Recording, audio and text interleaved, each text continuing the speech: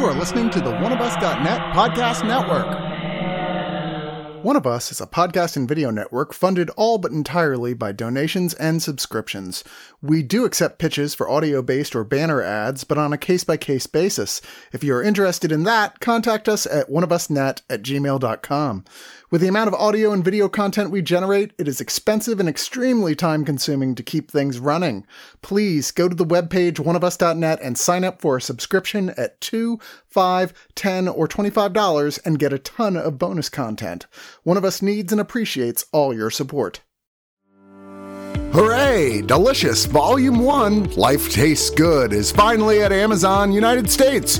What is delicious, you ask? Imagine a land where all your favorite foods live as human girls. Here in charming a la carte, under the floating city of heavenly delight, we meet Ramen, a young cook trying to run a restaurant with her family of pastas as they end up in all sorts of wacky adventures and hijinks as these strong, eccentric characters pursue their dreams and passions.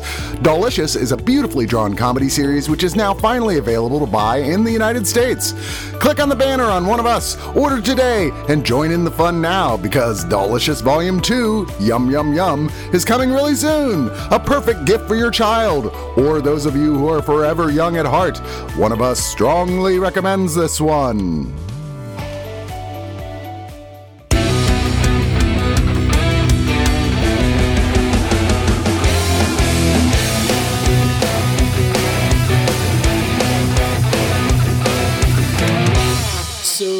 What do you get when a family moves into, I don't know, is it a Victorian? Looks like a Victorian. I don't know houses. Anyways, this is really old, dingy house. Family moves in, just like, hey, we're new in town. We're moving to Chicago. We want to see what it's like.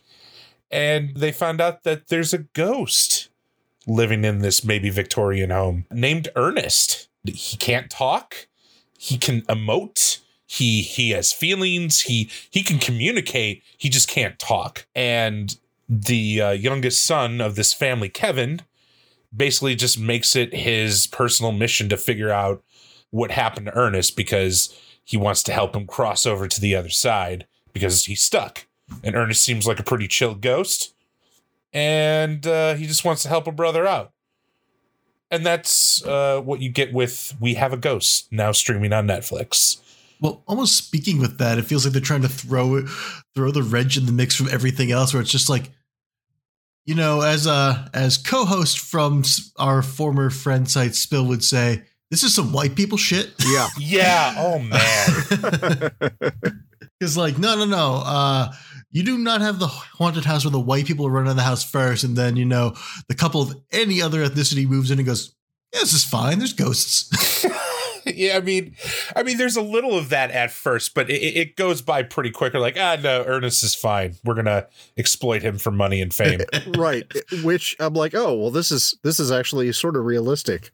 I mean, it becomes clear that the dad in this, played by Anthony Mackie, has had a lot of other great, get rich quick schemes. So this one doesn't seem like it's the worst.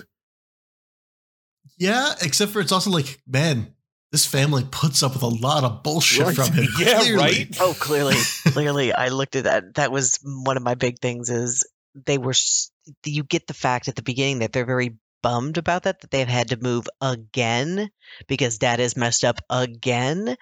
But yet they're still trying to be a family. And I don't know if I was okay with that. It was a very weird family dynamic. There's a lot of other things I like about this movie, but the family dynamic is just so weird.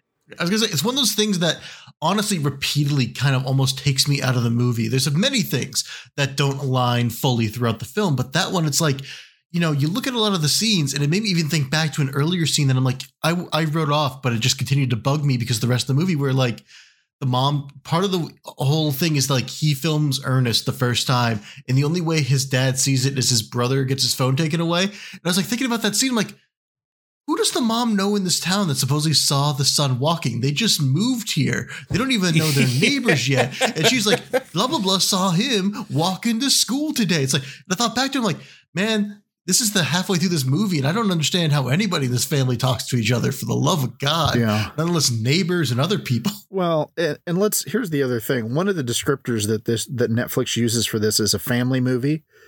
And I'm like, this thing earns its PG-13. Yes, it does. Between the language and some effects later in it. The Raiders of the Lost Ark face melt scene. Yeah, I was like, I'm really glad that I wasn't like, hey, kids, come watch this with me. Yeah. Yeah, no, it's enough that you can have a family watch it, but you totally have to watch the age of your kids. This is not, oh, hey, let's sit the 6-year-olds down in front of it. And the thing about this movie, sometimes a little bit from the trailer and everything else, I did get something I did not expect, because I didn't even expect a family movie at all for 13-year-olds or otherwise. When you first look at it, and then of course I also thought, well, okay, this is going to be more of a typical horror comedy, because yes, we've got a ghost, but the kid's not afraid of it, and the ghost is like, well damn, not afraid of me, trying to move him out. And then it starts to go places you don't expect. That I respected about this film a lot. I mean, here we are, all of a sudden we're in the middle of a ghost film, maybe a little bit of a horror comedy, if you will, and we have a car chase scene. And I'm like, oh my God, we're in the middle of a car chase in a ghost film. But again, I just had that weird thing with the family, and the weird thing with, is this a family movie or not? Like I said, I guess it's an older kids family movie, but it's not a family movie. That seems to be Netflix's most common trip up with a lot of these movies, is they try to do too many concepts or too many themes, because they were the end all be all of streaming when it first came out, right? And everybody had Netflix. They've lost that in the past couple of years, ever since Disney Plus and everybody started plussing their brand. So now they have to make content that we got to get everybody. We got it. We got family, we got kids, we got the adults, we got David Harbour fans, we got, Tig Notaro. We know she does all her stand up. It's got Netflix's stink all over it. Yeah. And I'm wondering if this would have done better not under that umbrella. One of the things you mentioned, Harbour. And I'm like, okay, let's see what he can do when he's not being Hopper, right? Because it's like, regardless of any of the other stuff, that's what everybody seems to know him from, which is great, because you're like, okay, I know what to expect. But it also means that when there's this, I'll say, revelation about him, you're like, you're supposed to believe it. And I'm like, but it's a David Harbour character. He wouldn't do that. Yeah. That felt so like forced down our throat. Like, okay, well, I'm sure in the third act we're gonna figure this out. Right. Because like if it's a dude who looks like Chad or me or whatever, and nobody knows the actor, you could be like, okay, yeah, man, I could see that. You are kind of a scary looking weird dude, but you're like, but it's, well, not you specifically, but like just in general. And I'm like, but it's Hopper. I mean, there's a ton of baggage that already goes along with him that fits right in with this other character. My thing is, I didn't necessarily believe it, but I will say I didn't feel like the supposed revelation of him was absurd because of like the era they were trying to go for. And, kind of like the comb over, like, middle-aged guy look thing kind of fit with the era that he was supposedly from. But that's because, again, nothing else in this movie really connects. It's like, look, again, if the movie continues to find ways to make me want to look back and reconsider the sense of disbelief on that, because evidently he's supposedly been haunting this house in the 50s and scared away dozens of families, and no one else has done this, but like literally, like I will tell you, like the moment I booted up this movie and I double checked the runtime and it's 127 minutes, I'm like, what's 127 minutes with this concept? It's overly long. That is one thing I'll say about it. It's overly long, but David Harbour. And we talk about the baggage. We talk about, the writers maybe not having a twist that in the middle that we can really believe. But let me tell you something. I was impressed in the sense that you have David Harbour, who has an entire movie of that runtime, never has a line, but everything they did give him to do, he pulled off. Oh, yeah. No, he's good. Really, that was really nice for me to see him get to do something different that we think of as different. Because again, we all think of him as Hopper. A few of us think of him as the Hellboy, who's not really Hellboy because he's my new Santa Claus, to be honest. There you go. But I mean, go. I liked watching him in the role. I really did. Oh, yeah. But I think that I think there's a few missteps in the writing of it. I think the cast in general is actually really good. Yeah. I think Jahi Winston as our lead, as Kevin, is actually really good. I also very much liked Isabella Russo as Joy. I think she's a really great. She was great. Addition to that. She's really fun actually in this. And despite the weirdness of the family, again, Anthony Mackie is always he's got a great energy on screen always. Erica Ash is great. And then who's it who plays the brother? Is it Niles Fitch? I've seen him in a couple of things. The whole family, again, everything that's cast here is great. There's a great cameo by Jennifer Coolidge and exactly what you kind of want Jennifer Coolidge in. And Tig Notaro is well cast too. But I will say, her whole segment, everything about Tig Notaro's character, there's a whole twist or turn on her character that then feels just so forced and out of nowhere. It feels like watching, if any of you bothered to see Sonic the Hedgehog 2. I like Sonic the Hedgehog 2. I think it's great, but almost no one saw it. There's a whole military thing that comes up in the middle of that movie just to have a break. That is legitimately all Tig Notaro's character feels like it's there to do, is to facilitate a segment that involves some fun with Ernest on the run, but is just such a time filler that drags this whole movie down. Well, and then she has that whole splash turn at the, later as well. Right. I called it while I was watching it. Well, that was one of the things, because I loved watching her in this, right? She's got her whole Egon thing going on, and that's great. That was fun. But there's a point where I'm like, do we need any of this other than to have the kids on the run bit at the end?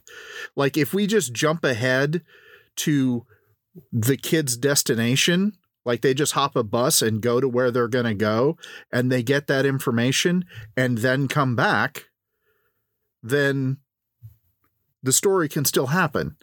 I mean, and look, the other thing is with that is these are things that normally I would not complain about in a movie, but because it's 2 hours and other things with the family dynamic don't work, these are things that you start picking up because it's just all this feels out of place. There is a turn at the end of the movie where you're supposed to be oh, Anthony Mackie, you're good. He made one really good speech. And that's fine, but nothing of that buildup of him making that turn was even earned for that. Because clearly the mom was even man, I am done with your bullshit. I'm going to help my son do what's right. It's cool. And then even he seemed like he was mad at him for coming back without the ghost. Yeah. Yeah. And then he gave him a whole speech. Again, we have weird family dynamic. He gave him a speech and talked about how he decided to be a good father to his second son. Right. And I'm like, what? What? I forgot about the first kid? What? I don't know. Yeah. Again, weird family dynamic.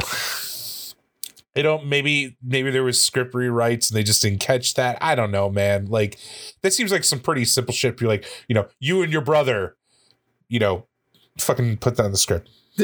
Maybe that's just it. Ultimately, I mean, this made it all the way to production.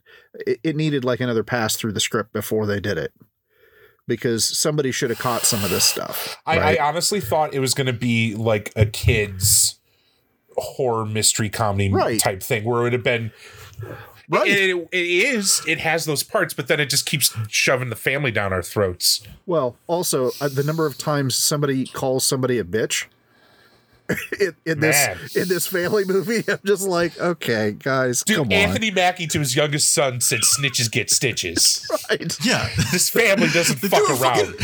That's the other thing with the family dynamic. They throw an orange at him, and the mom's like, "Hey, be careful of those oranges." And even the kid's like, "What about your son?" And she's like, "Man, oranges are expensive." It's and she's like, "Organic oranges." Another, you're a poor family. You're buying organic oranges. Yeah. What's wrong with you people? No wonder you're poor. I'm sorry. It's not even dad. It's all of you don't have any money sense, evidently. I mean, that's just it. There's a lot of this that you probably would let pass if this was a movie for kids, but it's not really for kids, right? This is aimed for teenagers on up to watch, and even teenagers are going to be like, wait a minute. I think it's better than the normal It's Fine Netflix fare, but only by a notch. You know what I mean? It's above average of the schlock that Netflix has been throwing out. And that sucks. Like I talked about it before, you know, they used to be the king, and especially when they started doing original content, that was great. But, you know, I was gonna say communism. That's not right. Capitalism. Capitalism. It's the opposite. Yes. Capitalism took hold, and now everybody wants a piece of that pie. And you know, it's not just stuff like this. It's Netflix, you know, green lighting a show for one season or maybe two, but not finishing it, or, you know, totally. And like they just pulled the Gorillaz movie, which I'm super pissed as a huge about. Gorillaz fan, I'm heartbroken. Me too, because they just dropped their new album this week too, and I'm literally waiting on 2 copies of it on vinyl. Oh, you nerd! Of course. But anyways, that being said, I think this is worth watching, you know, if you're bored and just surfing Netflix, but I wouldn't really go out of my way to promote it, or, you know, I don't have high praises about it, but I did enjoy it. And the all the family stuff was forced. And even when he got to Anthony Mackie's, you know, third act speech, it's not really earned, but it's good. Like it had me, because I'm a dad and my kid's great right now, and I'm trying to raise her right. And basically he was saying, like, you know, I thought I was doing the right thing, but really I just messed you up, and, you know, you ended up being better than me anyways. So, and as parents, we just spend most of our time trying to make our kids not us and be better. But they get so smart they start to see us hiding all our faults and shit. So it's really good. And like Ray said earlier, David Harbour did really good. I wasn't expecting him not to talk. So to have a fully emotable Harbour was really good. And I enjoyed those parts. Like if it would have just been the kids and the ghost for most of the time, and even like Tig Notaro's character chasing him around as like, because she does have a turn, and she really doesn't end up being the bad guy, but she's supposed to be the bad guy for the first 2/3 of the movie. So Luane would say it's fine, and I'm gonna say it's fine +1. So I guess I'll give it a 6 out of 10 orange punch throws to the face. I'm on same page. You know, I really did like David Harbour in this. I just still think about the fact that he didn't even have one line, and I didn't care. You know, he just nails this whole performance without having to say a word, and that's saying something. I will say that you're right; it's fine as far as this writer director's work goes. Unfortunately, I want to say it's probably his weakest. It's Christopher Landon's weakest film. Now, again, that's not to say it's a bad film. It's fine. There is an audience for this. It's fun. You know, get you some popcorn on another Friday that you don't have something to do, and watch it. It's not. There are worse things you could watch. Also, there are better things you could watch by the same director. But we had said Freaky earlier, and I have to say that's probably not only my favorite film of his, but one of my favorite films, period. I love Freaky, and it's a better film. So if you're not watching it with your family, go watch Freaky. If you do have some 13-year-olds, 12-year-olds in the house, go ahead and watch this one. You get a car chase in the middle of a ghost film. But you're right. It's the big thing about it for me is that it's overly long, and you guys may be right that we've figured out which plot line could have gone and made it a shorter film and made it a tighter film. Because the first thing I did think about it when I saw the runtime, and then as I'm sitting through this thing is overly long. So that's one of the reasons that I can't. I can't give it a better score than I'm going to. I'm going to give it a slightly higher score, but not by much. I'm going 6.5 out of 10 really bad comb-overs. Yeah, you're right. It's fine. I feel like you need to get $1 every time somebody says that. There are certain members of the cast that are worth watching. The kids are good. The lead and his next door neighbor Joy, their relationship is a lot of fun. Ray's right. It runs a little long. We all talked about what probably could have been cut.